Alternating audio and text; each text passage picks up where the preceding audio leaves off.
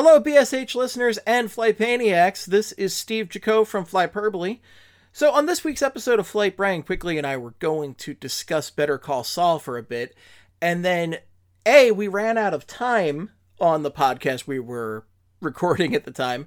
And on top of that, we realized that we had enough content to record an entire podcast just about Better Call Saul, because we are both fanatics of the show and Breaking Bad, and we were getting into it. We're like, how could we not just dedicate a whole podcast to this? So we went ahead and recorded a whole ass podcast about Better Call Saul. So please enjoy this entire podcast about Better Call Saul. And FYI, spoilers. So if you've not watched Better Call Saul and you'd like to, or Breaking Bad, there are spoilers for that. And also Ryan had a slight spoiler about Ozark in here that I didn't even expect. So be on the lookout for that. But please enjoy this television talk on this hockey podcast network. Final season is coming up, premieres next week, I believe on Monday. Is that right? I believe Monday. Yeah, the 18th. Ryan and I are both big Breaking Bad fanatics. We love Better Call Saul. So this is exciting for us. And I was excited when I found out that Ryan was caught up on it, and I wanted to discuss it a little bit because I love talking TV. I could talk TV all day. I was this close to forcing Kelly and James to do a Severance podcast with me. It was very close. I just didn't have the time, or I would have done it. But I wanted to just get some prediction stuff out for the final season of Better Call Saul. So again, that's why if you're not caught up, this is a good time to just spoilers check out right now is your last warning. My first question coming into this is, there are certain characters that we have never seen on Breaking Bad, okay, that we know something happens to them, but we don't know what happens to them. Obviously, we know what happens to Jimmy McGill / Saul Goodman, right? We know what happens to Gustavo Fring, okay? We have no idea what happens to, like, Nacho, Kim, Lalo, and who can forget Dear Nacho's dad? Well, do we know what happened to Jimmy, though? That's true. It's still the present day story. Yeah, we're still trying to figure out what's happening to him in, like, the present day, you know? Yes. Well, I have a prediction section for that, but I wanted to talk first, though, about, like, the side characters and see essentially, what we think is going to happen to them. So the first one is, like, Kim Wexler is the partner in crime. She is the co-lead, I think, of the show. And she's the big one. I think she's the person that people are most invested in what her fate will be if she survives this show, because it's definitely an unknown if she's going to make it or not. So what are your feelings right now? Does Kim live, die? Like, what happens to Kim at the end of the show, do you think? All right. So I don't think she's going to die, but I think the two likeliest things are either Jimmy does something that's just so damning that she just leaves him and leaves Albuquerque. But then at the same time, I wonder, because she's slowly, like throughout the series, she's slowly but steadily become Jimmy, you know, like she's becoming like her own version of Slip and Jimmy. So I kind of wonder, like, would that happen? I feel like at this point, Jimmy could do anything and she'd be like, yeah, let's do it. You know, like she'd be on board for it. So part of me wonders, I feel like she might go to jail. Oh, I hadn't considered that. I was thinking the only things that could happen were she dies or she leaves Albuquerque behind. I didn't even consider jail. That's an interesting one. Because I remember at some point in, I think there was like a fast forward in Better Call Saul somewhere, where Saul is telling Francesca, I have a call at this exact time. I must get that call. And it was during like the Breaking Bad era. So it makes me wonder if, like, is he getting a call with Kim when she's in jail? Because don't you have to, like, schedule your call? That's really interesting. Yeah. Yeah, I think so. I mean, I don't know too much about calling people in jail, thankfully. I pretty much just know what I heard on the first season of Serial, right? Where it's like a call from a prisoner at, like, that kind of thing. It could be that, for sure. That's actually an interesting idea. And because there's something, like, we know she's not with him. He talks about ex-wives and we know they're not together. Well, we assume. We don't know what's going on behind the scenes with Saul Goodman for the most part, but he's a damaged person. He is somebody who puts on this act because he can't even bear to live his like real life, pretty much. And at the end of the day, like, what happens with Kim? I can't imagine he's just like going that deep down into the cartel hole if he has somebody like Kim in his life. Right. Yeah. There's so many different moving parts to this. And that's why I love this show so much. I think I might like it. This is going to sound crazy. I might like it more than Breaking Bad. Well, I've actually met some people who haven't even like made it through Breaking Bad, but they really like Better Call Saul. They're very different shows in a lot of regards. Like, obviously they are in the same universe. They have a lot of the same DNA, but you know, the protagonist is such a difference maker here, where Bob Odenkirk gives such a like heart to Jimmy McGill, and you know, there's a definite different humor to Jimmy McGill as opposed to Walter White, where Cranston is amazing as Walter White, but Walter White is such a despicable character who just constantly makes despicable choices, whereas like Jimmy makes, you know, questionable choices, right? Like, obviously we're rewatching right now, so like we're at the point where he had just done the old switcheroo with the documentation on Chuck, and he doesn't ever imagine this is going to lead to Chuck's death, but it does, and it ends up being like one of the worst decisions he's ever made. But like, Walter White would make these kind of decisions where he's very aware this is going to lead to someone's death, and he just leans into it. So I'm rewatching Breaking Bad now. Literally like an hour before we started, I was watching the episode of Breaking Bad where Walt lets Jane die. Right, which is, I think, it's definitely in his top 3 worst acts, if not the worst. Yeah, terrible. Yeah, Jimmy's so different from Walt, and I don't know. It's so funny because like I think of Saul and Jimmy as 2 different people, but they're the same. It's weird. It is weird. I agree though. But I don't know. I feel like something's gonna happen with Kim where I don't think she's gonna die. I think he would be more damaged. Like, I think he would be shut down if she That's died. my thing. I feel like he would never become the Saul Goodman we know from Breaking Bad if she were killed. Because it would have been him that killed her, basically. Like, it would have been his fault that she died. So, and then he would take that with him for years and years and years. And I don't think he would continue doing Breaking Bad stuff. And also, in Breaking Bad, there's one point where he mentions, oh yeah, something, my second ex-wife. So I feel like there's a divorce coming. Oh, I'm sure there's a divorce coming. Like, and that's also the thing. It's like, he wouldn't talk about like my second ex-wife if she was somebody who died, right? Like, it would have to be. It just seems too tragic. I think Kim's okay, but I don't think she's in his life by any means. I don't know. I got a feeling jail's coming for Kim. Oh, that would actually, I think, be more tragic than a death for Kim. Yeah. Because she was such a stand-up character. Where I'm at right now, like, she's all about doing things the right way, and that's like one of her major divides with Jimmy at the beginning of the show is he wants to cut corners. Yeah. He wants to just talk his way out of everything, and she wants to do things the right way. So that would be a terrible fate for Kim, but I buy it. I buy it for sure. And she's trying to bring down Howard. And I feel like he's like somehow the most difficult adversary she can go up against. Well, because like Howard is in so many ways a mentor to her and somebody who helped her come up. I just watched the scene where she resigns from HHM, and that's so difficult for her, and she's so taken aback by his like generosity with like, oh, we'll pay your bills, it's fine. You know, I'm actually envious of you in a way. And Howard's a character that really seemed like one-dimensional, like this just heel at the beginning of the show, and he's really turned into such an interesting character who's got these so much nuance to him. And that's one of the things I love about what they do is they paint these pictures where it looks like one thing, but then you pull out the camera and it's like a whole cornucopia. Yeah. I hated Howard so much for so long.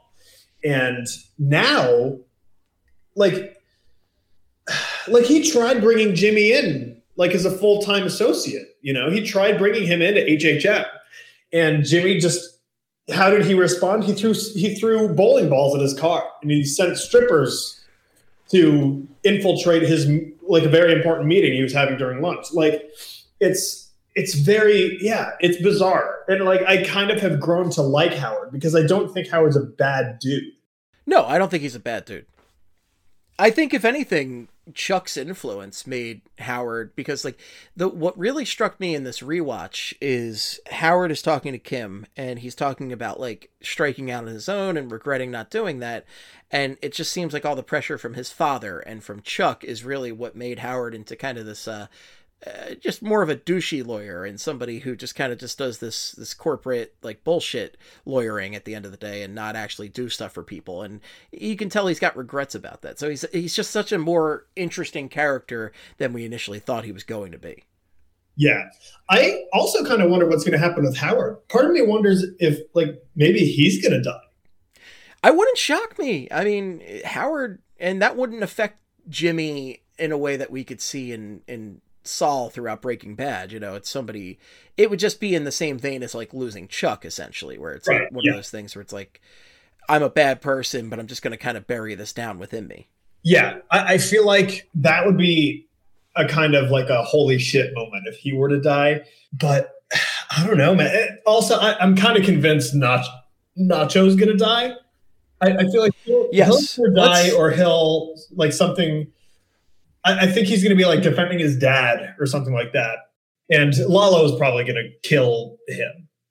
Or, oh my God, you talk about a character that ends up having a much broader scope than we initially thought. And that's Nacho, where he just seemed, again, like this one-dimensional gangster, you know, somebody to just kind of be a viewpoint into the cartel world there. And Nacho's ended up being such a fascinating character. I really love how he's played. He's great. And he's just so interesting. And it's going to be really sad when whatever happens to him happens, because there's a reason we don't see him in Breaking Bad. There's a reason that he's not present for these events. He's not involved with Tuco or any of them. And there's only really two options for Nacho. He either escapes the life entirely, pulls a Jesse Pinkman and goes to like Alaska or is somewhere remote where he can actually escape, or he's gonna die and his poor father's stuck in the crosshairs there. And you know, Nacho's just one of those guys who he would be the first to admit that he's done bad things, but he's somebody who I think never really had a choice in life and is trying to, you know, escape and find his own way if he can. Yeah. And I don't know. So you mentioned Lalo and how he didn't have any part in Breaking Bad. He was actually mentioned in an episode of Breaking Bad. The episode where they meet Saul for the first time in Breaking Bad, when they take him out in the desert and they're threatening him. When Saul is begging for his life, he says, "Who are you guys? Did Lalo send you?" I believe he also mentions Ignacio there. He says, "This is not me, it was Ignacio." Yeah. So it's like, it's crazy. It's kind of all building up to that line. Yeah. So it makes me wonder, like, is Lalo going back to Mexico? Like, what's going to happen? Dude, there's so many things. And it's so funny we're talking about this because earlier today I saw an interview with Giancarlo Esposito, who plays Gus Fring in the show. And he was on the Rich Eisen podcast. And he said, this season is going to change how you look at everything in Breaking Bad. I can't wait. He also teased that there could potentially be something involving Gus in the future. I mean, this creative team has done such a great job with this. I trust Vince Gilligan and Peter Gould implicitly at this point, because these guys are fantastic filmmakers that have just done such a great job with these characters. Better Call Saul was one of those shows that when I first started watching it, you know, I had high hopes, obviously, coming off of Breaking Bad, and it took me a bit to get used to the pacing of it. And once it really found its groove, it's been incredible. Yeah. But like, it's one of those shows that as I've gone back and I've done this rewatch over the past couple of weeks, like, it's actually been way better for me than the first time around. It's just like without the expectations that I had initially for the show, like it is so much better.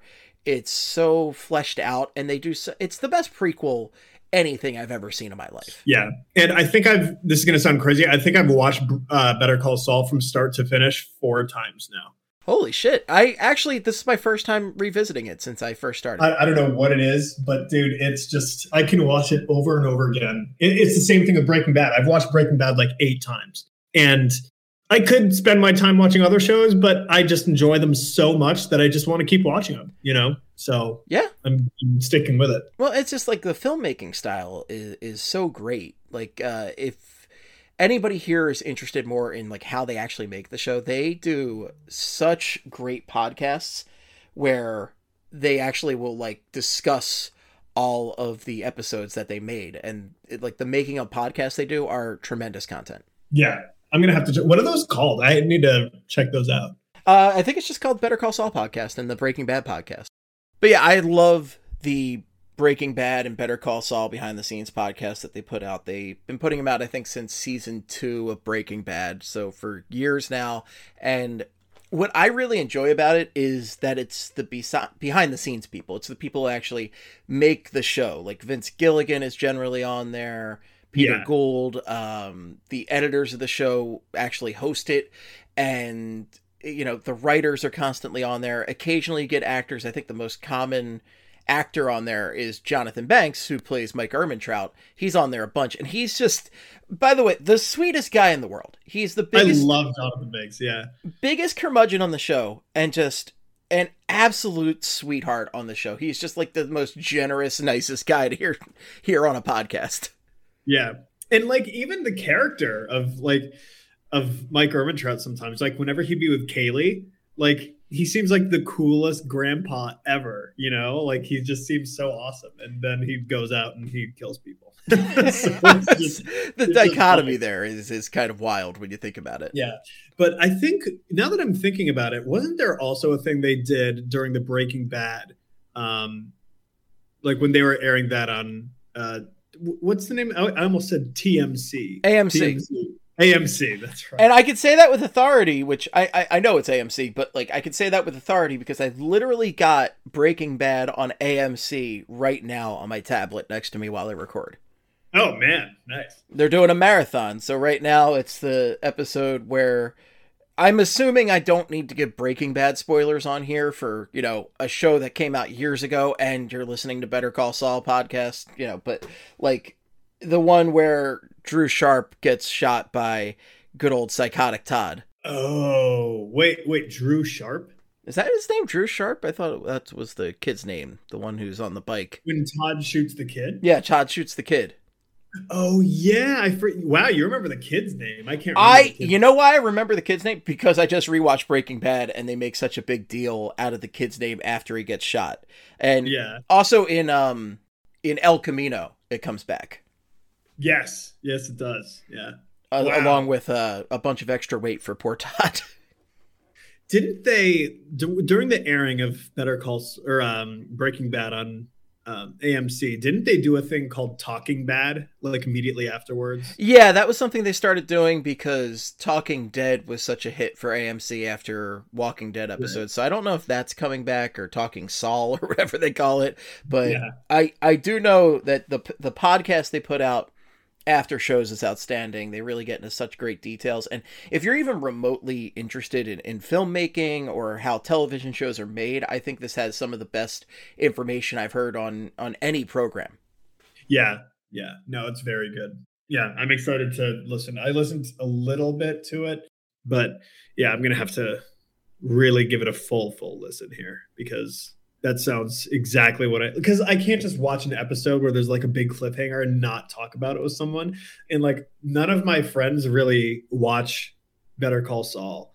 So like I'm going to have to, even if I'm listening to other people talk, I have to I need something to, you know, kind of absorb after going through a cliffhanger or something. I totally agree with that. I'm the same way. Thankfully, my partner, Emily, we watch most of the same shows together, so we can sit there and discuss that, but we'll separately go out and listen to podcasts, read articles, go on Reddit and look at discussions on these shows. Like we were just doing this for Severance, and on top of discussing Severance with Emily and looking at the Reddit after every episode, I still had to discuss it with Kelly and James from Broad Street Hockey.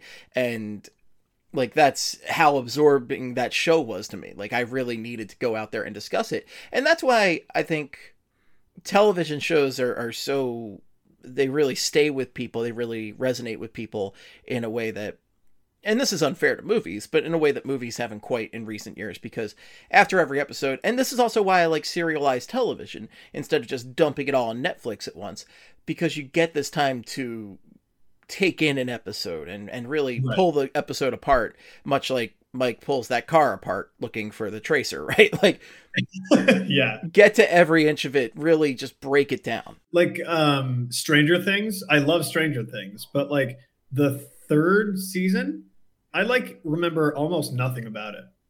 Right, because you watched it in like a day.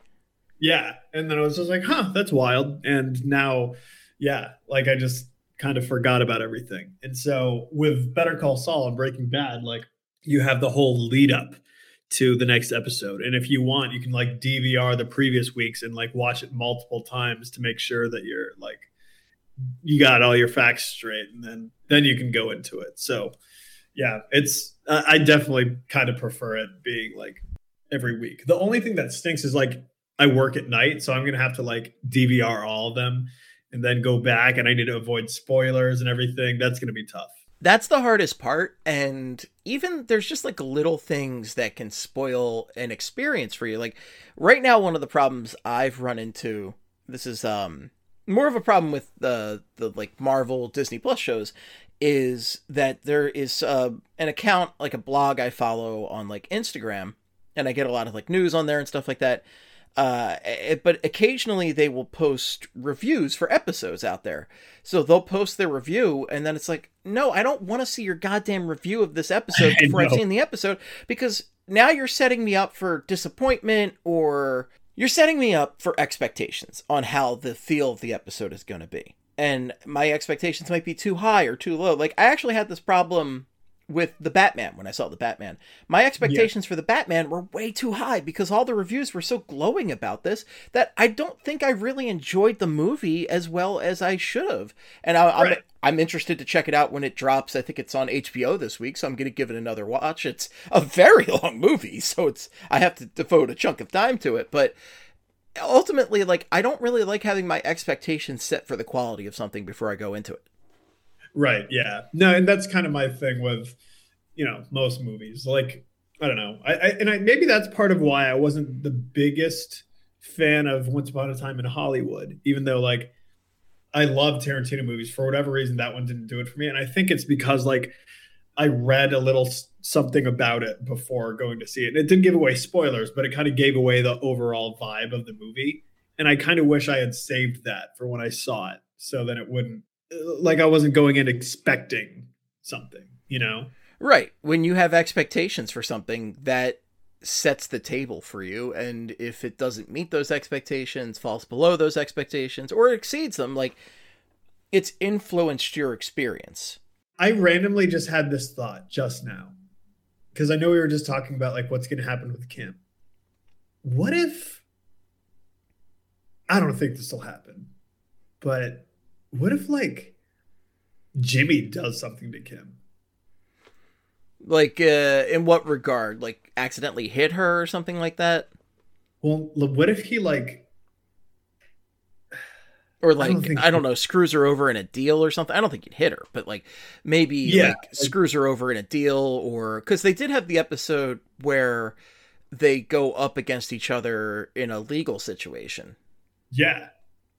So like, part of me wonders, like, what if something happens between them where he wants her gone, and it's like a Harry and the Hendersons, gone, get out of here, we don't want you.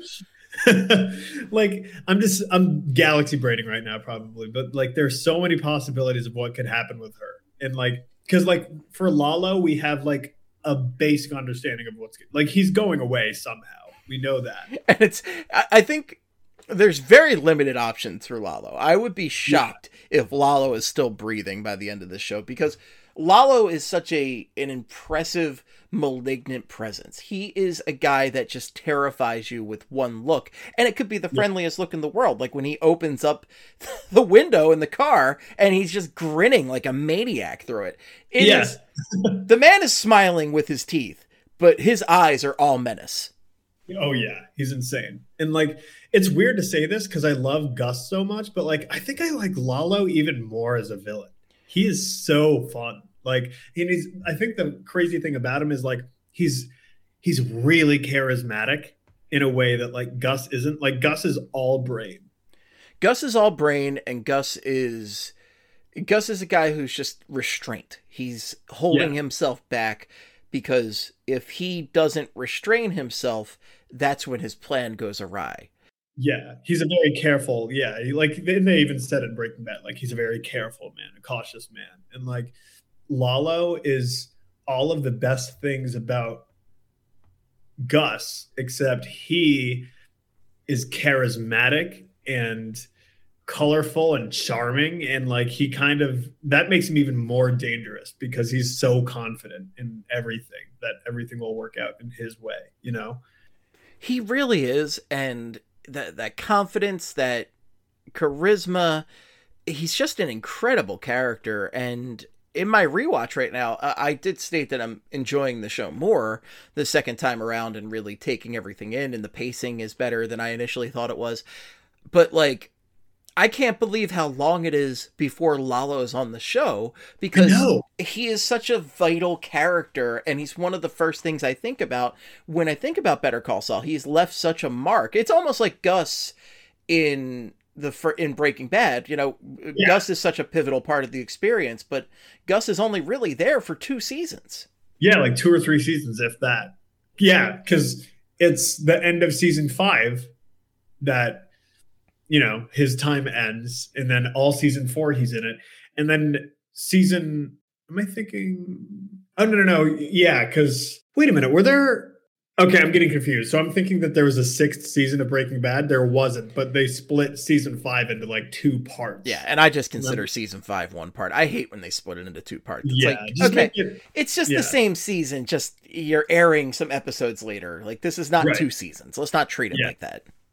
But like, he was in season 2 for like literally like 2 or 3 episodes, if that, and then 3 and 4.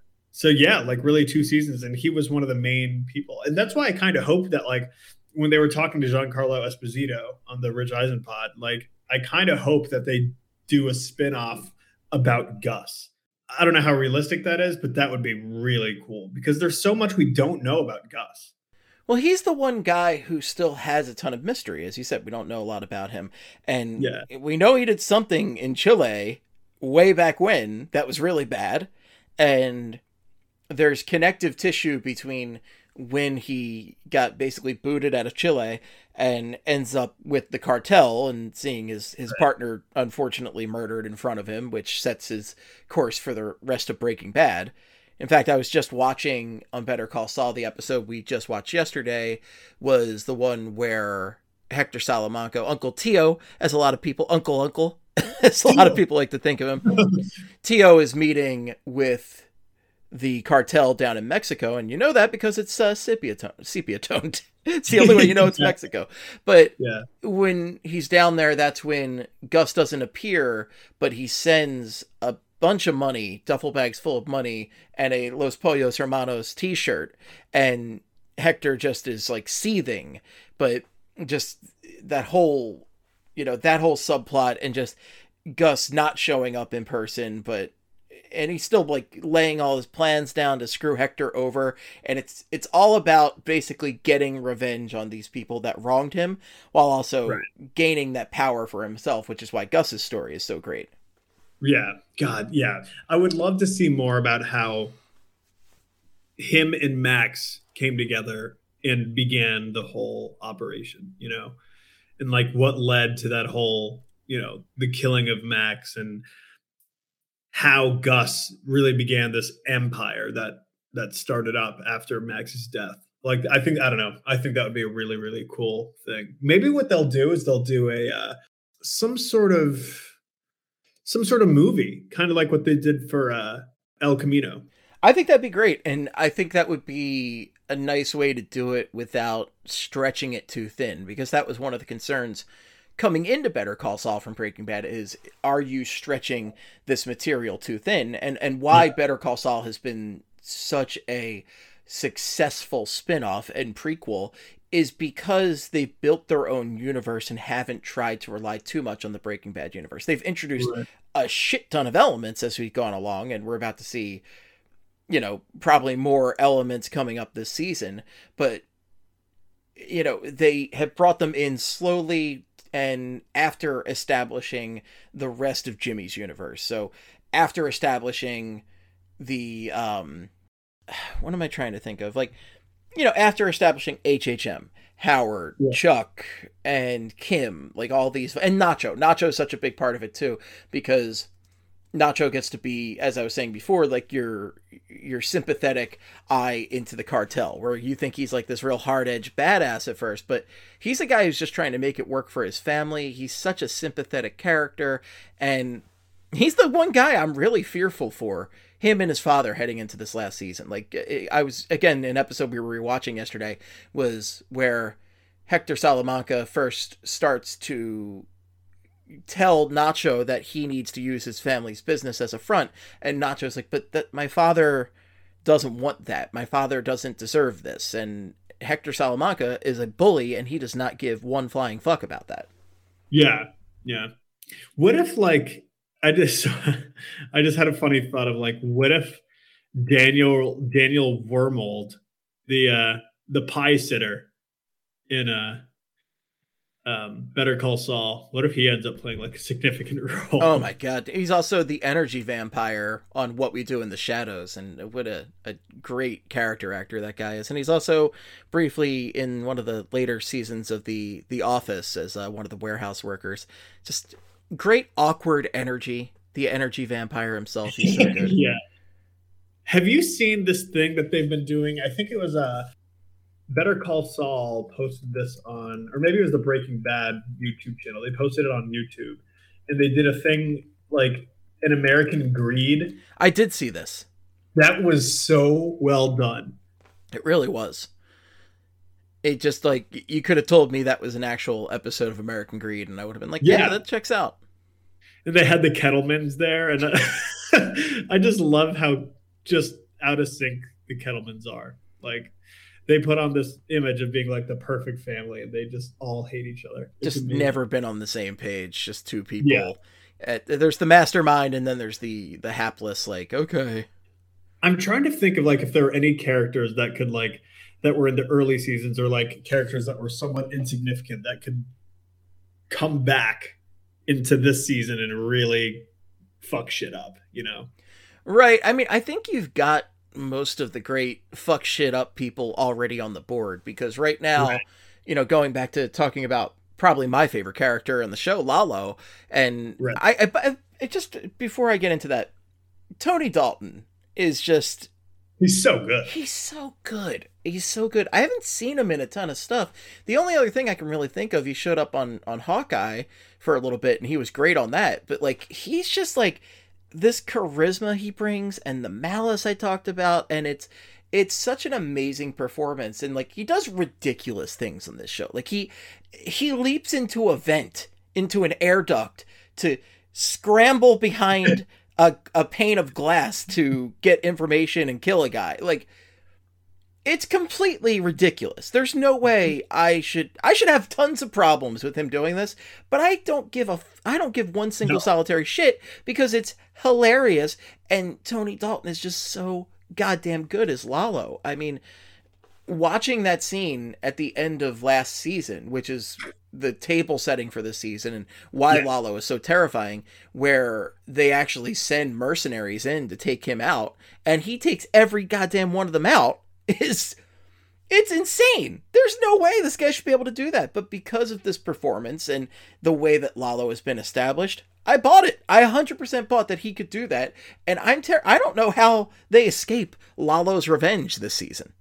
I have no idea how either. It's like he's almost like supernatural too. Like you mentioned the air vent thing. And then I remember when he found Saul's car in the middle of the desert. Remember he like jumped 20 foot, like he made like a 20-foot drop and he just landed right on his feet on on Saul's car in that ditch. Yeah. And it's just like he did crazy shit and it just didn't make physical sense at all. It's like he's more than just it's like he's some sort of demon dude. It's like weird, but like I don't know. I think that's what makes him so interesting. Is it's like he almost seems like not even a human.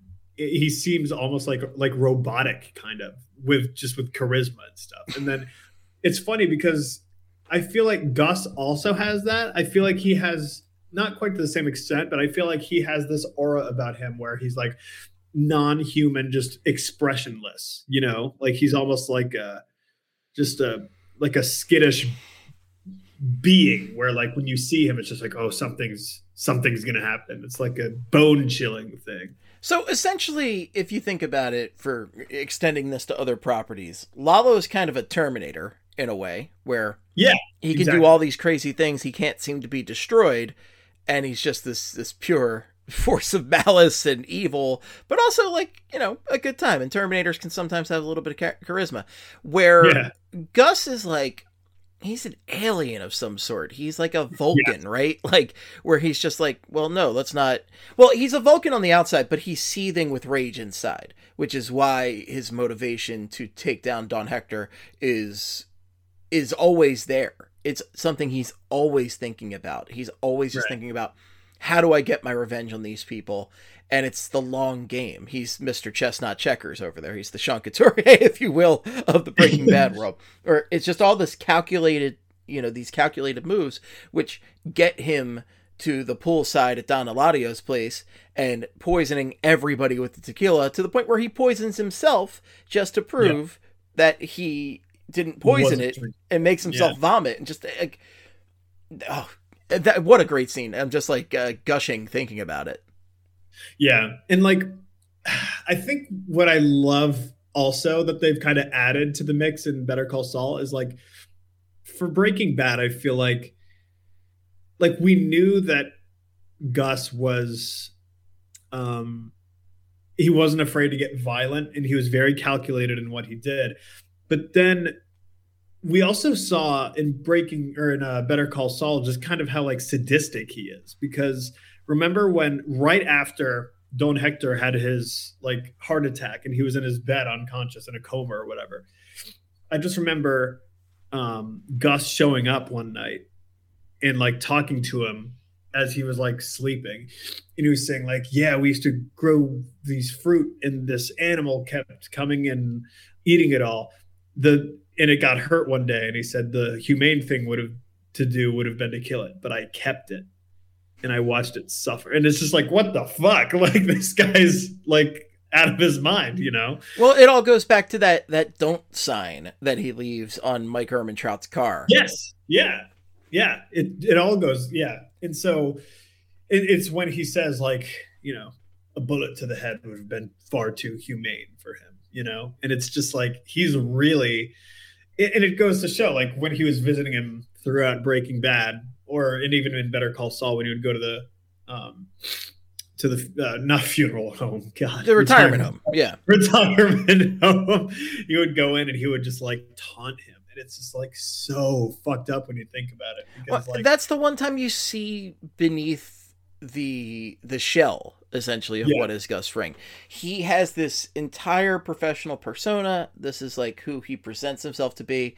And there's really three Gus's at the end of the day. There's the Gus that is friendly and presents himself out in the public, the one who owns Los Pollos Hermanos yeah, and is such a pivotal part of the community. He's going to the firemen, to the police, and offering free chicken and, you know, going to fundraisers and such.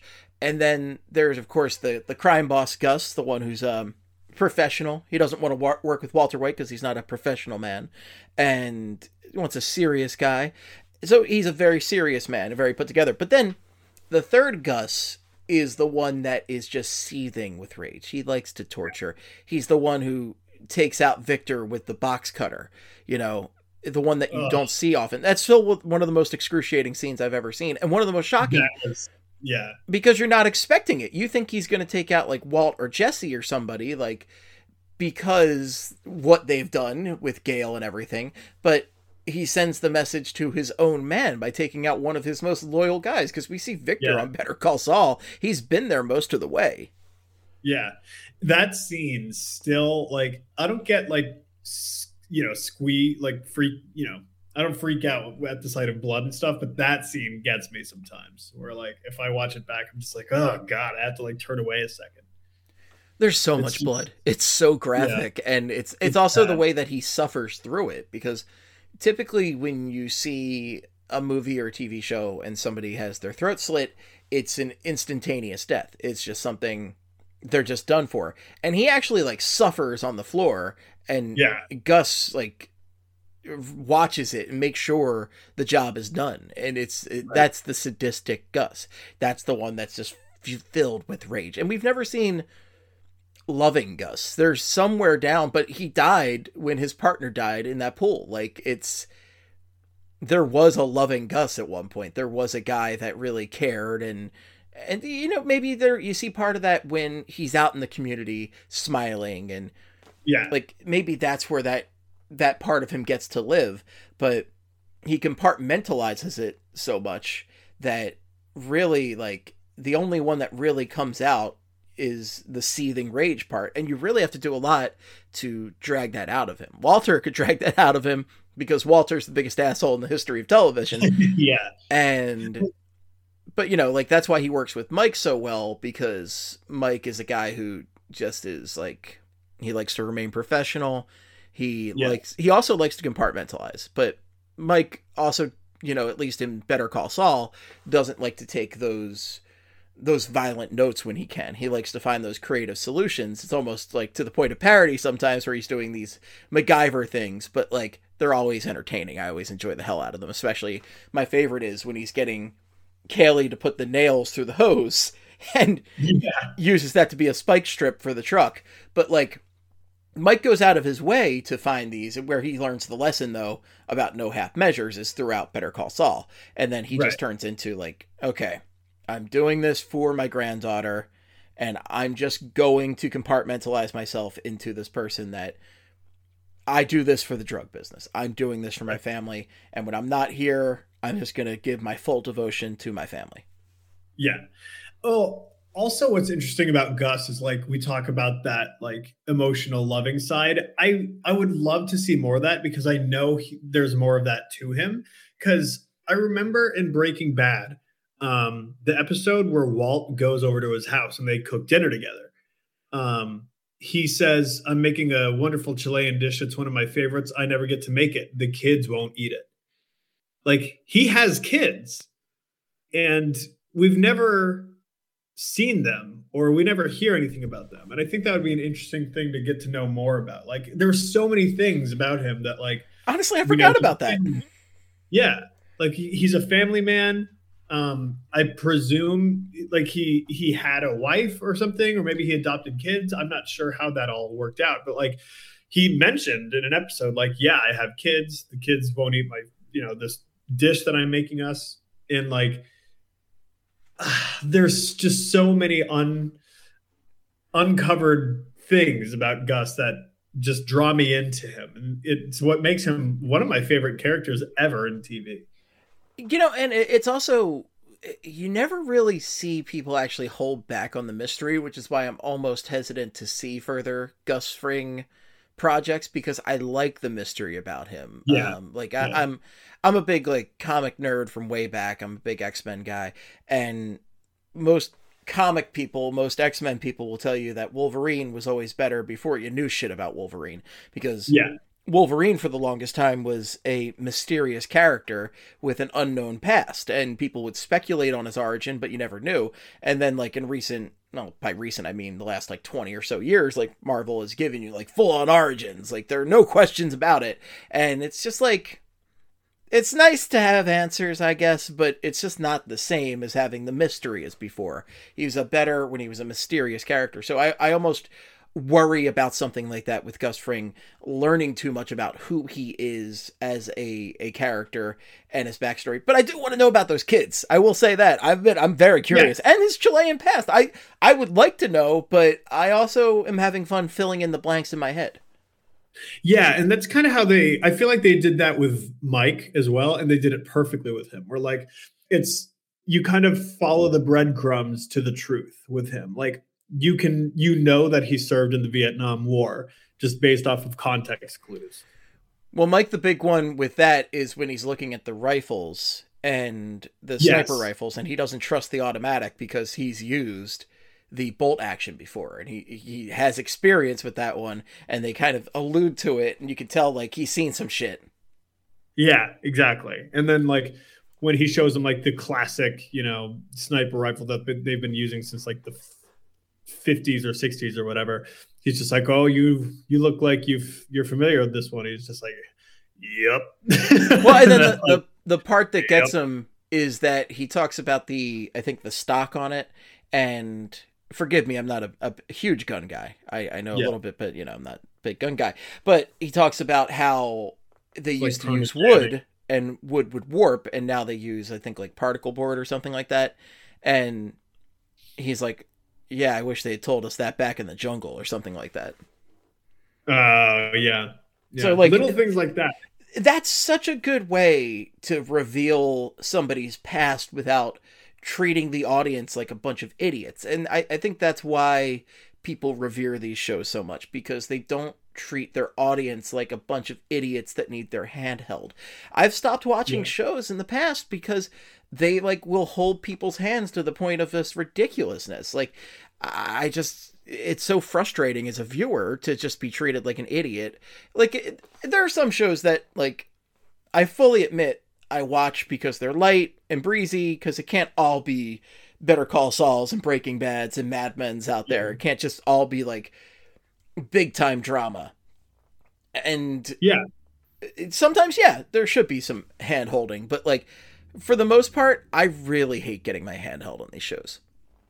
Yeah, no, I don't like it either. And that's what I love about Vince Gilligan. Like I feel like he's very understanding of that. Like people want a little element of mystery, even in some of the most, iconic characters. Fun fact, he actually he grew up where I went to college in Farmville, Virginia. Is that right? And I think he went to like Monacan High School in Midlothian, or like in the Chesterfield area. So yeah, he's like he grew up right where I grew up pretty much. Wow, that's cool. I mean, you and Vince Gilligan, both cool guys. What can I say? But Vince Gilligan has that wonderful accent that he always has out there. Like I'm not even going to do an impression, but I love his accent. Yeah, I know. He's got like the perfect just kind of Southern charm. It's kind of like an all shucks, all shucks, it's like very soft spoken, but he just sounds like such a generous, nice guy, and like he has to be one of the best guys to work with on a set. You can tell that like they work with the same people for years, and everybody, like every time you read an article about it, everybody seems to have such a great experience. I read a really great oral history of Better Call Saul on The Ringer the other day that I would recommend checking out, and like, it just seems like such a tight-knit group, and they really seem to let creative expression fly.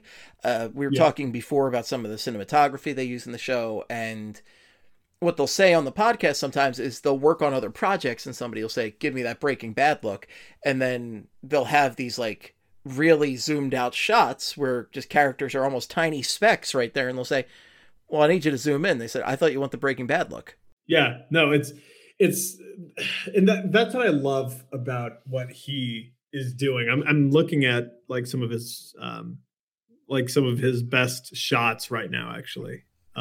Because there's so many good ones, and that you can tell with him exactly, like if you see an image of a scene from Breaking Bad, it's a Breaking Bad scene without being told that it's from Breaking Bad. Absolutely. He has a very signature cinematography. And well, if I think, for instance, like if I think about like just shots from the two shows that I really love, the one I always think about is when Gus brings Walter White to the desert and they have that cloud go overhead Yes. And which, if you listen to the podcast, they said that that was just like a happy accident. Like that cloud Yeah, he said just that as happened well. to go over while they were filming, and it looks amazing. Yeah. And then something kind of similar happened in Better Call Saul, because I remember Mike went out into the middle of the desert for something, and he like pulled over. I think he was looking for the little tracker on his car, Yeah, yeah, yeah. and it shows like kind of further back view where like you see him and the landscape behind him, and there's like these rain clouds coming, and you see this like bolt of lightning come down, and it like he like reacts to it, and like I'm sure that was a happy accident too, but it was just so cool. Like I don't know what it is. It's really neat the way they do it. It's very neat the way they do it because I think they try to use natural settings wherever they can, and Yeah, always. you see increasing number an increasing number of screen sets out there. People are using green screen left and right. And don't get me wrong, it's a great safe environment, especially with COVID and everything. And you see they've done some incredible things. I think The Mandalorian, using their crazy green screen room, has produced some incredible results. They've done amazing stuff with that. But you really can't beat the real thing when you can go out and get it. And they use the real thing. They have these guys in the desert, and it shows, and it's like nature. They let nature be nature, and it's gorgeous. Like there's another great shot I saw the other night where it was just like it had this bridge at night, and there were reflections and everything. Like that one's a little bit harder to describe, but Yeah. it was so cool. Like they do this great stuff. They always have the best time lapse shots I've ever seen. The time lapses are beautiful. The montages are beautiful because they bring movie cinematography and filming techniques to television, and I that's why it resonates with people. They don't treat people like idiots, and they give you top-notch productions. They're not afraid to try new things with the camera. When you're talking about the bridge scene, are you talking about the episode where Mike is like following that one dude around? Yes. And he's like picking up things, and he like goes into the sewer. Yes, with the tracker. Yeah, that's the one. Yes, okay, yeah. Where he finds the tracker on the gas cap. There's like a ton of great things from when he finds that tracker, because he also does the scene I talked about before where he pulls the car apart entirely, basically, like almost every part of that car, which is so cool. Yeah, and it's I would be so pissed. Like if I take my entire car apart and I was just like, wait, this entire fucking time it was just in the gas cap. Just like, in the gas cap. I mean, at least that was his burner car, right? That was just like the one he picked up for like $200 from the lot, like a real piece of shit. So we've talked a lot about like what we think will happen with Lalo and Nacho and Kim and everybody. But I guess now is a good time to talk about like what's going to happen with Gene. Yes.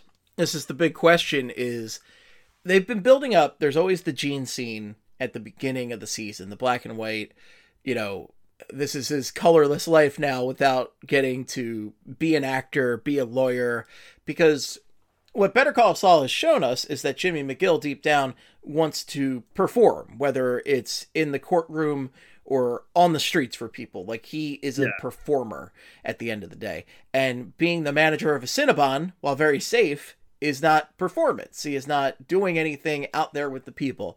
He's a scam artist at the end of the day who really is not allowed to live. And he wants to get back to that, but we've been seeing this increasing paranoia in his everyday life. This just increasing, like, he thinks there's people behind his shoulder. There's the infamous cab ride where he's getting bad vibes from the cab driver. Oh, dude, that scene freaks me out every time. Like the way the guy's looking at him in the rear view and he's not talking or anything, and you just see his eyes. Oh my God. It just makes me so uncomfortable. It's incredible. And the way it's filmed is fantastic. I love the use of black and white. Like, black and white. Yeah.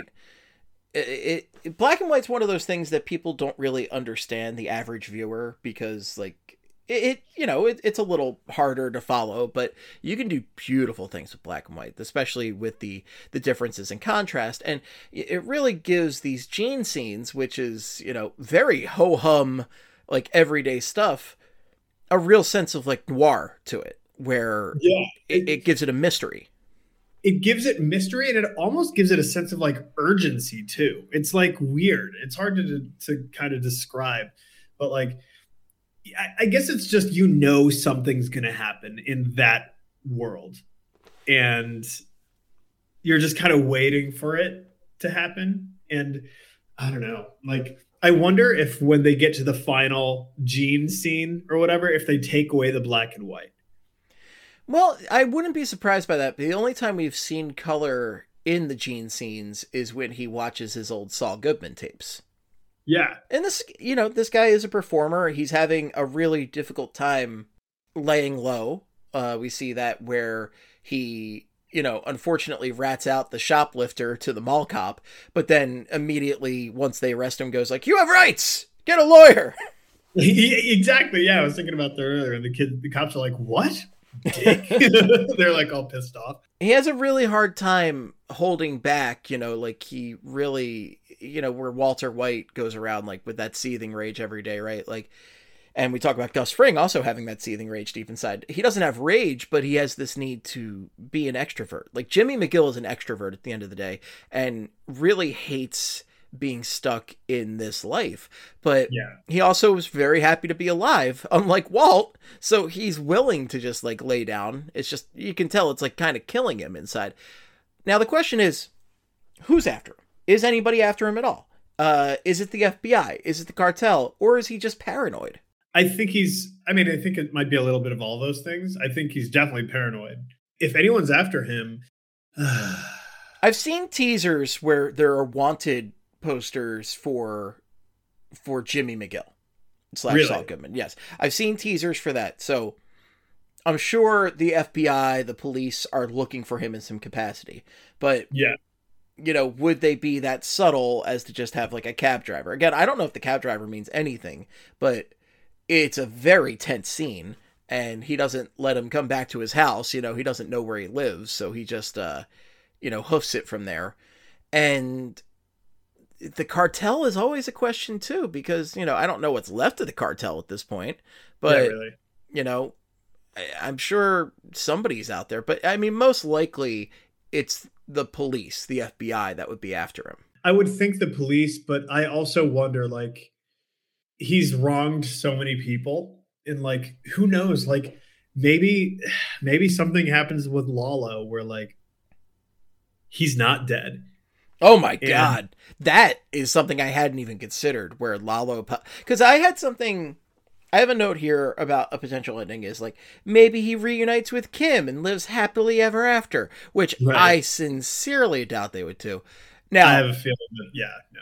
Like, let's say Lalo gets put into a coma or some shit, which I, again, had not even considered. Lalo flees the country. I thought Lalo was only going to die. I thought there's no way anything else happens. That's terrifying to think about, that Lalo could, like, escape to, what's the country that, Belize, right?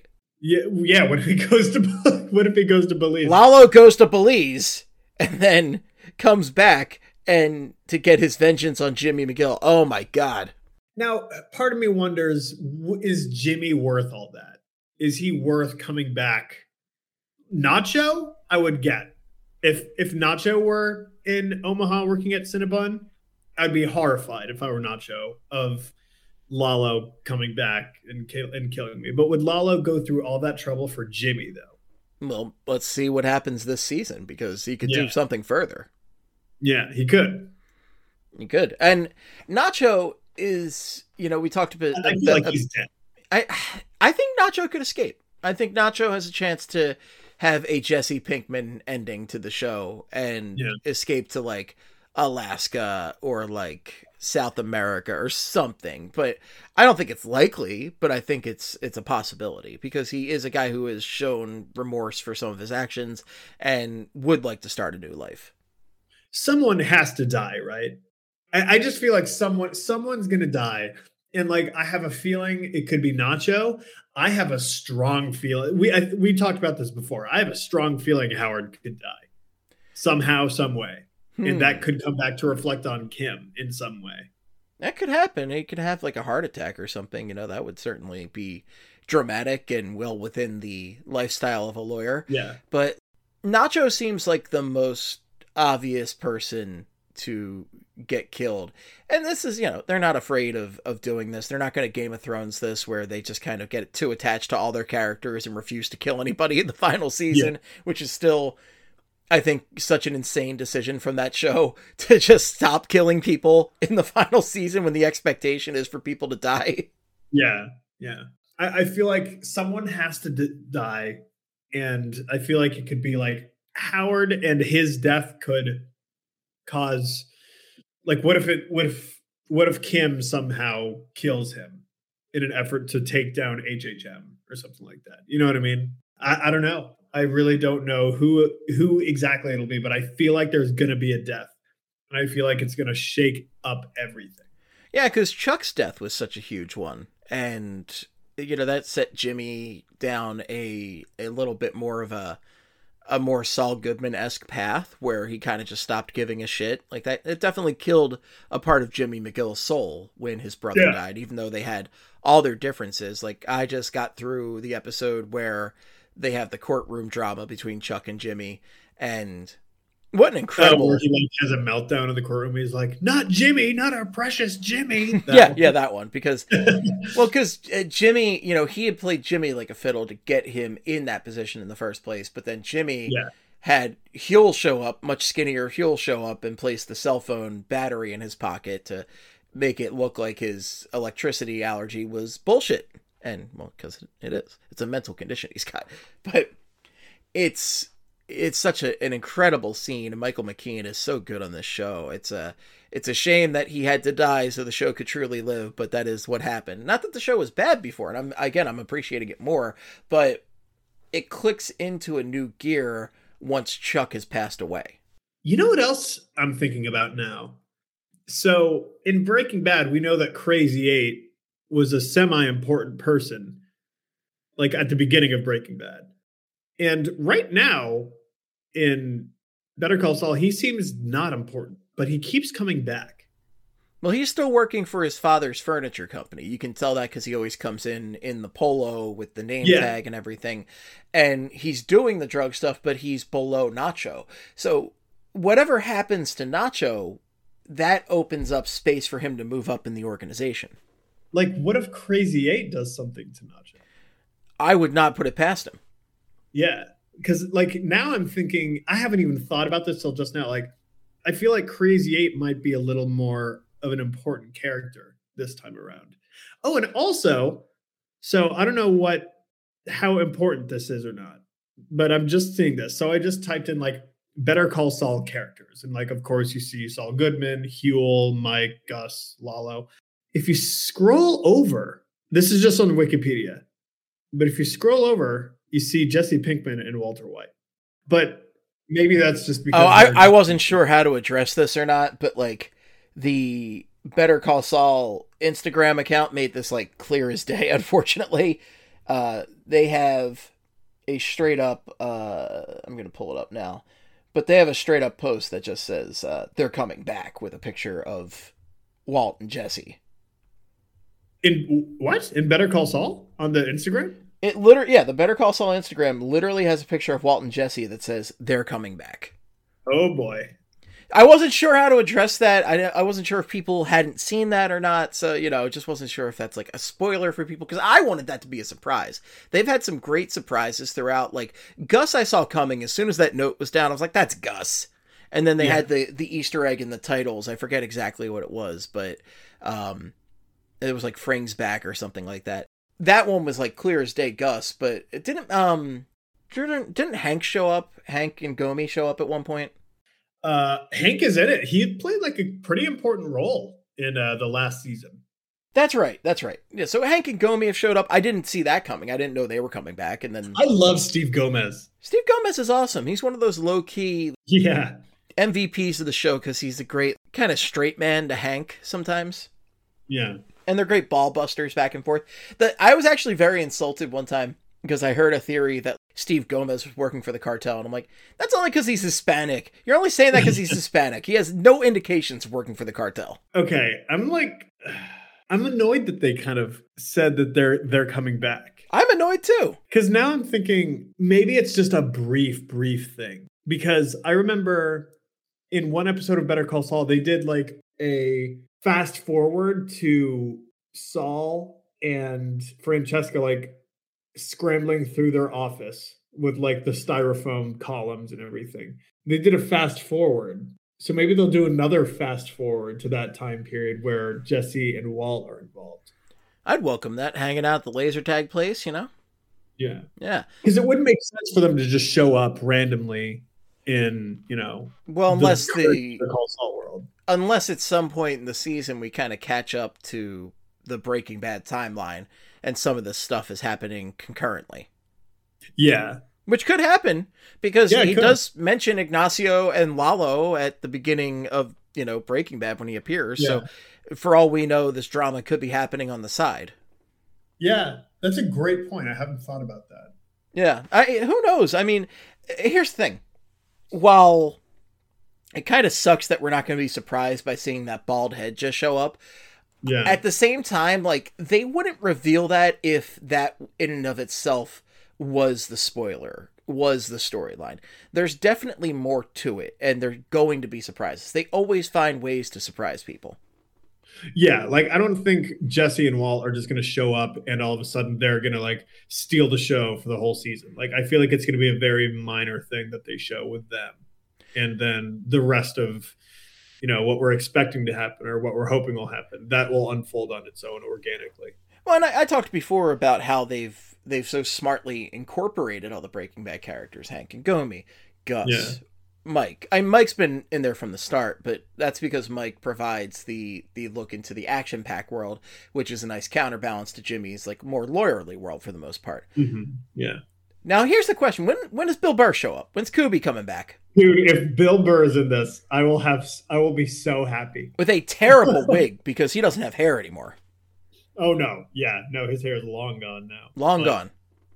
God, I would love to see Bill Burr back. He was pretty good. He was not bad at acting in those scenes. No, he's great. I think Bill Burr's done a great job in his acting roles. I think he's really good in his small appearances on Breaking Bad, and he's actually been great on The Mandalorian. Did you see The King of Staten Island? Yes. Was that good? It was pretty good, yeah. How was it has a classic Judd Apatow thing though, where it's like it's at least like a half hour too long because Judd Apatow just does not edit his films. But yeah, obviously there's editing, but like Judd Apatow films like always go on like an hour to a half hour too long. Like he just doesn't cut stuff as much as he should. No, Burr's great in that. Buscemi's really good in that. Oh, Buscemi's in that. I didn't know that. Yeah, Buscemi's in that. That's cool Pete because Davidson I know Buscemi really has like that firefighter background. Yeah, exactly. Like he's a real firefighter, and it's about Pete Davidson's father was a firefighter, and that's like his world there on Staten Island. Yeah, that's cool. Huh. Yeah, I like King of Staten Island. It was good. It just again should be a little bit shorter, but it is a good film. Now, yeah, I'd love to see Bill Burr come back, Kubi, because we've seen Huel come back, and Huel is like the one guy who's had the most drastic difference between when he was on Breaking Bad and now, because he probably lost 100+ pounds. He did, yeah. Which great for him. That's incredible. Like in real life, Huel lost, like he literally lost that weight, but like in the Better Call Saul universe, he's in the beginning of his weight gain. Right. It's like in the Godfather Part 2 flashbacks when you see who's the heavier set gentleman? Is it Luca Brasi? I cannot. I'm trying to remember, but you always see him like eating like a bunch of pasta and everything. Like he's really gonna start gaining up weight. I was always thinking they were gonna do that with there was this weird Batman TV show a few years ago, Gotham, and the Penguin was played by a very skinny actor. And I was always just like, you can't have a skinny Penguin. The Penguin's a fat guy. And I was like, they got to show him like eating like a bunch of food in the background, like he's going to fatten up or something. They never did that. It's kind of like also Tyrus in Breaking Bad and Better Call Saul. He's like much heavier in Better Call Saul. And then he's like super skinny in Breaking Bad. Yeah, that's just life. Yeah, I know. Same thing with Todd in El Camino. Oh, poor Todd. Jesse Plemons has put on so much weight. That was so funny because I was just like, it took place literally during all the Breaking Bad stuff, and I was like, wow, he gained like 50 pounds in a week and lost it a week later. Here's how I justified that to myself when I rewatched El Camino a few weeks back. It's from Jesse's perspective, so maybe Jesse's just thinking in his head, "This fat fuck." Yeah, maybe that is what it is. No, it's like, unfortunately, he can only do so much. And poor Jesse Plemons, he's not one of those method actors. He's not gonna Christian Bale it up and eat only apples for a month to get back to his Breaking Bad weight. Oh God, no, absolutely not. No, I wouldn't ask him to do that. I'll deal with Fat Todd in the movie and just suspend my disbelief. I really hope the role of Lalo Salamanca really sets off. What's his name? Tony Dalton. Tony Dalton's career. Oh, I want to see Tony Dalton in anything. Actually, you know what? That's the spinoff I want. I want the Lalo spinoff. That would be so much fun. Send Lalo to Russia, and he's got to learn to adapt to a new culture while murdering everybody. I still love when he's chasing Mike, and Mike destroys the little ticket machine thing. Oh my God, bubble gum. So good. What a great scene. And that Lalo-Mike rivalry is so good. That Lalo-everybody rivalry is so good. I hope Lalo lasts a while this season, okay? I don't want him to die or go away until the very end, because he's just a delight. I want it to be more like Breaking Bad, where when Hank dies, it's the third to last episode. That I can get down with. Yeah, that's the perfect time for Hank to go, is third to last episode like he did. Or Mike went, Mike went pretty late in the run too. Mike went ultimately, what is it, in the first half of season 5, the second to last episode? Yeah, something like that. Yeah, but not that far from the end. You probably you have basically half a season without Mike Ehrmantraut, which, that sucks because Mike Ehrmantraut is such an iconic character for the show. But, it was the time to go because the rest of the plot doesn't happen if Mike is there to be the voice of reason. Right. Yeah. Let me see. How many episodes are in the new season? I don't even want to know. I don't want to that'd be a bummer if I'm expecting 13 and then it's 8. You know what I mean? Well, and isn't it split up into 2 parts? I believe. Oh, here we go. Yes. Okay, good. So there are. Do you want me to tell you how many? Why not? Okay. So there are 13 episodes, and it's split into 2 parts. There's the first part, which starts April 18th and ends May 23rd. And then the second part starts July 11th and ends August 15th. So it's going to carry us all through summer, which is, God bless them. Thank God. I need something. So yeah, the first part is 7 episodes. The second part is 6. Okay. Awesome. Ugh. Brutal. I don't want to be without this show. And it's been a delight. And, I think I would like to, if people enjoy this, please let us know. I would love to do a few more of these. I'll do it after every episode. I don't care if people like it. Dude, honestly, I would too. Yeah, I'm really open to that. But at minimum, I could do a wrap up after the end of the first half of the season. And then we'll do a preview before the second half and a wrap up of the whole series. But if people want every episode, I'm willing to record it. I'm out here. And we got the BSH feed that we can put all this stuff on. That's where people come for their Better Call Saul talk, is Broad Street Hockey. Yeah, exactly.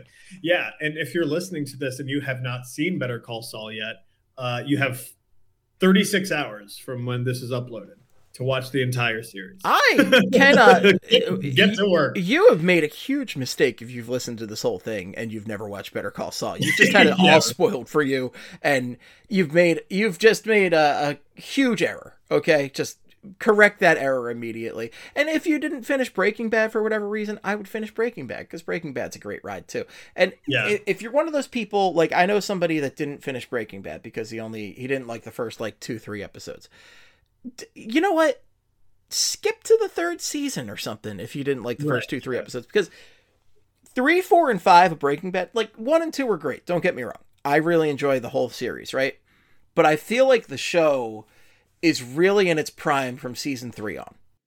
Oh yeah, season 3 is where it gets unbelievable. Every episode is insane. Every episode in 3 and 4 and 5 are just they're all bangers from that point out. And you know what? If you skip ahead, you can get a lot of the context clues. Get them pretty easily. But I'd recommend watching the whole thing. Yeah, persevere. It's worth it. All right. So final predictions. Okay, let's just get one sentence predictions for each one. Nacho, Cool. dead, alive, what do we think's happening?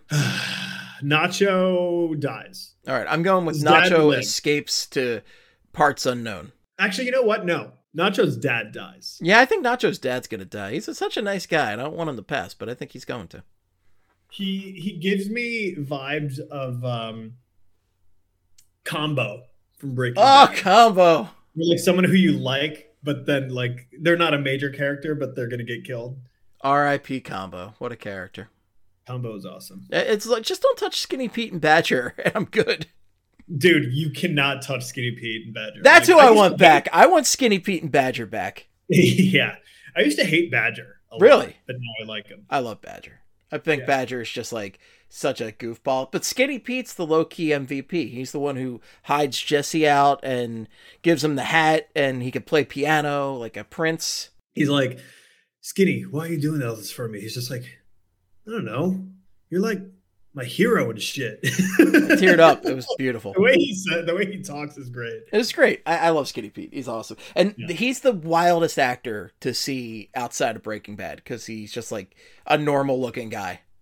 Yeah. He does a great job of looking the part. For sure. You know. For sure. All right, Kim. What do you think Kim Wexler is going to be up to at the end of the show? Kim lives, but she's going to I think she's going to jail. You think she's going to jail? Okay.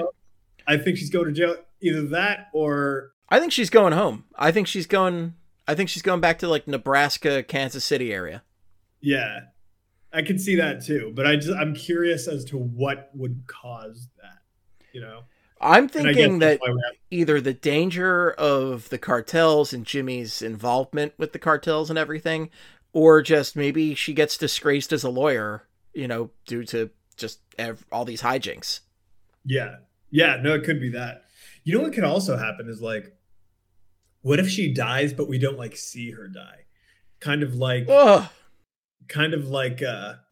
has a brief Ozark spoiler if you want to skip the next minute or so. In Ozark, when Wendy's brother. Spoilers for Ozark here. Oh, yes. Yeah, definitely. Yeah, I should have said that first. Spoiler alert. But like when that happens in Ozark, it's so sad and you don't like see it happen. Okay, so I actually am not up. You've seen Ozark. I've only seen the first season of Ozark. I'm not up to date on that. No. That's okay. It's fine. No, that is not okay. It's fine, my dude. It's fine. I'm going to forget all about it in 5 minutes. I have the memory of a goldfish. It is totally cool. Yeah, I would be very sad if that happened to Kim. That would just that would be a dirty way to do our girl Kim Wexler. Yeah, no, she deserves to go out like alive, I feel like, but I just wonder because she's going somewhere. She's the person I am the most worried about. Yeah. My order is Kim, then Nacho, then Nacho's dad, and then I guess Hamlin. Yeah, Hamlin. I'm like not worried about him, but I'm like almost as interested to see like what happens with him just as much as Kim. Oh, for sure. I think he's a guy who has really made a nice niche for himself and is a guy that started out as one of the least sympathetic characters I've ever seen. His like Hamlindigo blue that he came up with is like custom color, just obnoxious details, and you're like really like rallying for Jimmy when he's like doing the billboard in his exact suit and hair and and the HHM logo, like all that stuff. And he's really brought some soul to a character that frankly doesn't deserve to have a soul. He doesn't. It's, I don't know, like he's been, I think, one of the more interesting characters since, and I didn't think he would be, just given how like kind of a douchebag he was, like we talked about at the beginning. But he's really, the development of Howard has been really cool to watch. So I'm curious to see how that continues in this season. Another frequent guest on the Better Call Saul podcast is Patrick Fabian, who plays Hamlin, and he just sounds like an incredibly nice guy as well. Yeah, he seems really cool from everything I've seen of him. All right, big one here, Lalo. And how do you think so I think I'm leaning more towards Lalo's gotta die, because I think there's no way that Jimmy lives as peacefully throughout Breaking Bad, and that's a term I'm using lightly here. Jimmy lives that peacefully throughout Breaking Bad, and it doesn't fuck up all of Walt and Jesse's work if Lalo is around. Yeah. He has to die. He has to die. Now, does he die through A, gunshot, B, knife, C, strangulation, or D, explosion? I think you gotta blow him up. Oh, God. I'm going to say explosion. He's like Michael Myers. You gotta blow him up. Yeah. I feel like it's going to be explosion or gun. I don't think it'll be knife. Dropped out of an airplane. Gets swept away in a hot air balloon.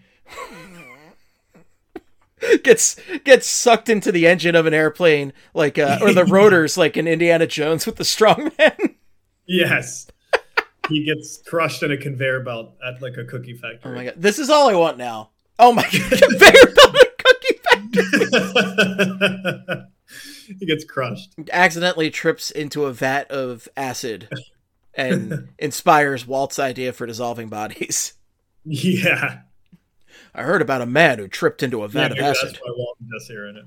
Maybe he just becomes the Joker. Falls into chemicals, he's the Joker. And then that's how the new Joker's made right there. Yeah. I'm very much a believer of that. I feel like that's got to be what happens, right? Turns out that this has actually been a Batman TV show this entire time. They're all Batman TV shows at the end of the day. That's what it turns out. No, we would not do such. As a big Batman fan, I'm going to say this. I would not do such a disservice to Better Call Saul here. Lalo is such a unique force of nature, and I'm just looking forward to just seeing him on the screen again, being a maniac, being this like superhuman cartel hitman or whatever you call Lalo at the end of the day. He's just a delight. He's one of the best characters I've seen in recent television history. Yeah, no, I'm just bummed that it's about to end. I truly hate that we're at this point. I don't like that there's not another new season coming after this. I don't know what I'm going to watch when it's all done. It is a shame. It's a real shame. And, kudos to the entire crew, Vince Gilligan, Peter Gould, Bob Odenkirk, of course, who is a guy who has tremendous comedic presence throughout his career. Yeah. I love Mr. Show back in the day, and I still go back to Mr. Show clips all the time with Bob and David on Netflix. And like, he's just had so many great roles throughout the years, but this dramatic role that he took on has really just been a whole other thing, and his performance is so good. It's so damn good. And without Bob Odenkirk, we really don't have, well, number one, like Breaking Bad is just not nearly as good as it is without Bob Odenkirk. It's still going to be brilliant, don't get me wrong, but he brought a much needed dark humor into that show, and I love him for it. And then on top of that, like, he's just like, he brings this heart to it. He brings this humor to it. He brings the whole package. He's been incredible on this show. Honestly, like, now that I think about it, I feel like we were talking about, when does Breaking Bad get really good? Like we said, season 3. I feel like the very episode that Saul comes in, that changes everything. And it was like season 1, like, it's, of all the seasons, I think season 1 of Breaking Bad is definitely the worst, even though, like, I still love it. I think 1 is like good, 2 is like good, but then when Saul comes in, it takes off. It takes off. It's electric. It's amazing from that point on. And it's weird to think about that there's probably, I mean, I'm a big believer that there's like an alternate universe for everything, right? And I think there's definitely an alternate universe where Bob Odenkirk gets the job as Michael Scott on The Office and never does Breaking Bad. And then Steve Carell is the lawyer. And here's the thing. I think Steve Carell is fantastic, right? I don't know if Steve Carell could pull off this role because I think Bob Odenkirk could do either one. His Michael Scott would have a bit more menace to him than Steve Carell's, but I think he would have been brilliant as Michael Scott. Like, I think Bob Odenkirk's one of the only other people who could have been Michael Scott, but I don't think Steve Carell could be Saul Goodman. I just don't think he could be. And I think Steve Carell's a fantastic actor. I just don't think he would be right for the role. There's probably some other guys. And next time we talk, I think let's come up with a list of alternate Sauls. But like, Bob Odenkirk is just perfect. Absolutely perfect for this role. Yeah. Like, if Steve Carell were Saul, then it's not Saul anymore. You know what I mean? You're paying Steve Carell to be a lawyer. You're not, like, you're bringing him in to do that. You're not bringing him in to be Saul Goodman. Like, he's playing something that's not what's written. And like, that's, I don't know. It's so perfect for Odenkirk. And yeah, it would be, now I'm thinking like, who would be another good Saul? Like I think we need to come up with respective lists for next time we talk, and we can compare and contrast here, because I'm curious, and I do want to get this wrapped up soon because we've been going a while at this point. So this is a hefty podcast right here for people to take in. Yeah. But I think that's an interesting question to think about for next time. And it's just, but his performance is so good. He's just got the right amount of flop sweat, the stuff he does with his hair and the clothing. It's just like all the deliveries. And there's just like a little bit of darkness in him that is perfect for this character. So Odenkirk is amazing. And all right, final prediction on current day Jimmy McGill, Saul Goodman, Gene, the Cinnabon manager. What do you think happens? Oh, God. Because Breaking Bad, there's only one way out of that show for Walter White, and that was death. If that show didn't end with Walter White's death, then that show failed, and it did what it was supposed to do. What the heck happens to Gene? Because he could die. He could be arrested. He could just live his ho-hum life. He could get reunited with Kim, and I'd be happy for him. Like, all this stuff could happen. Something we haven't even considered could happen. Here's a plot twist. What if he does get reunited with Kim? In jail. Oh, there we go. That would be fun. Ends up, or he gets arrested and she ends up finding him and representing him anyway, even though it's a terrible, terrible decision for her, like it's always been. Yeah, that would be, just awful. But Kim, make better decisions. Get away from Jimmy McGill. Come on. I hope that, I don't think Saul / Jimmy / Gene is going to get a happy ending as much as I think we are all pulling for the guy, because as we discussed earlier, he's such a more likable protagonist than Walter White. I'm literally watching Walter White do the Say My Name scene right now, which is such an obnoxious thing for him to do, but that's Walt for you. That's what Walt does. He's arrogant and he wanted to be the top dog.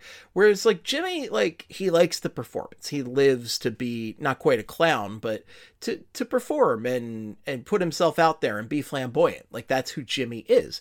And is the worst fate for him to just continue being Gene?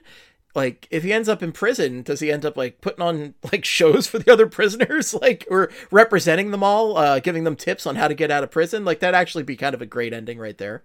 Yeah. Yeah. I feel like... I'm really... Now that I'm thinking more about this, I really don't know what would happen with Gene now. Because you're right. I don't foresee a happy ending for him at all.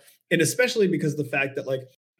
Gene is post Breaking Bad and Better Call Saul. Over all that time, he has constantly left and right wiggled his way out of even the smallest little corners that he gets backed into.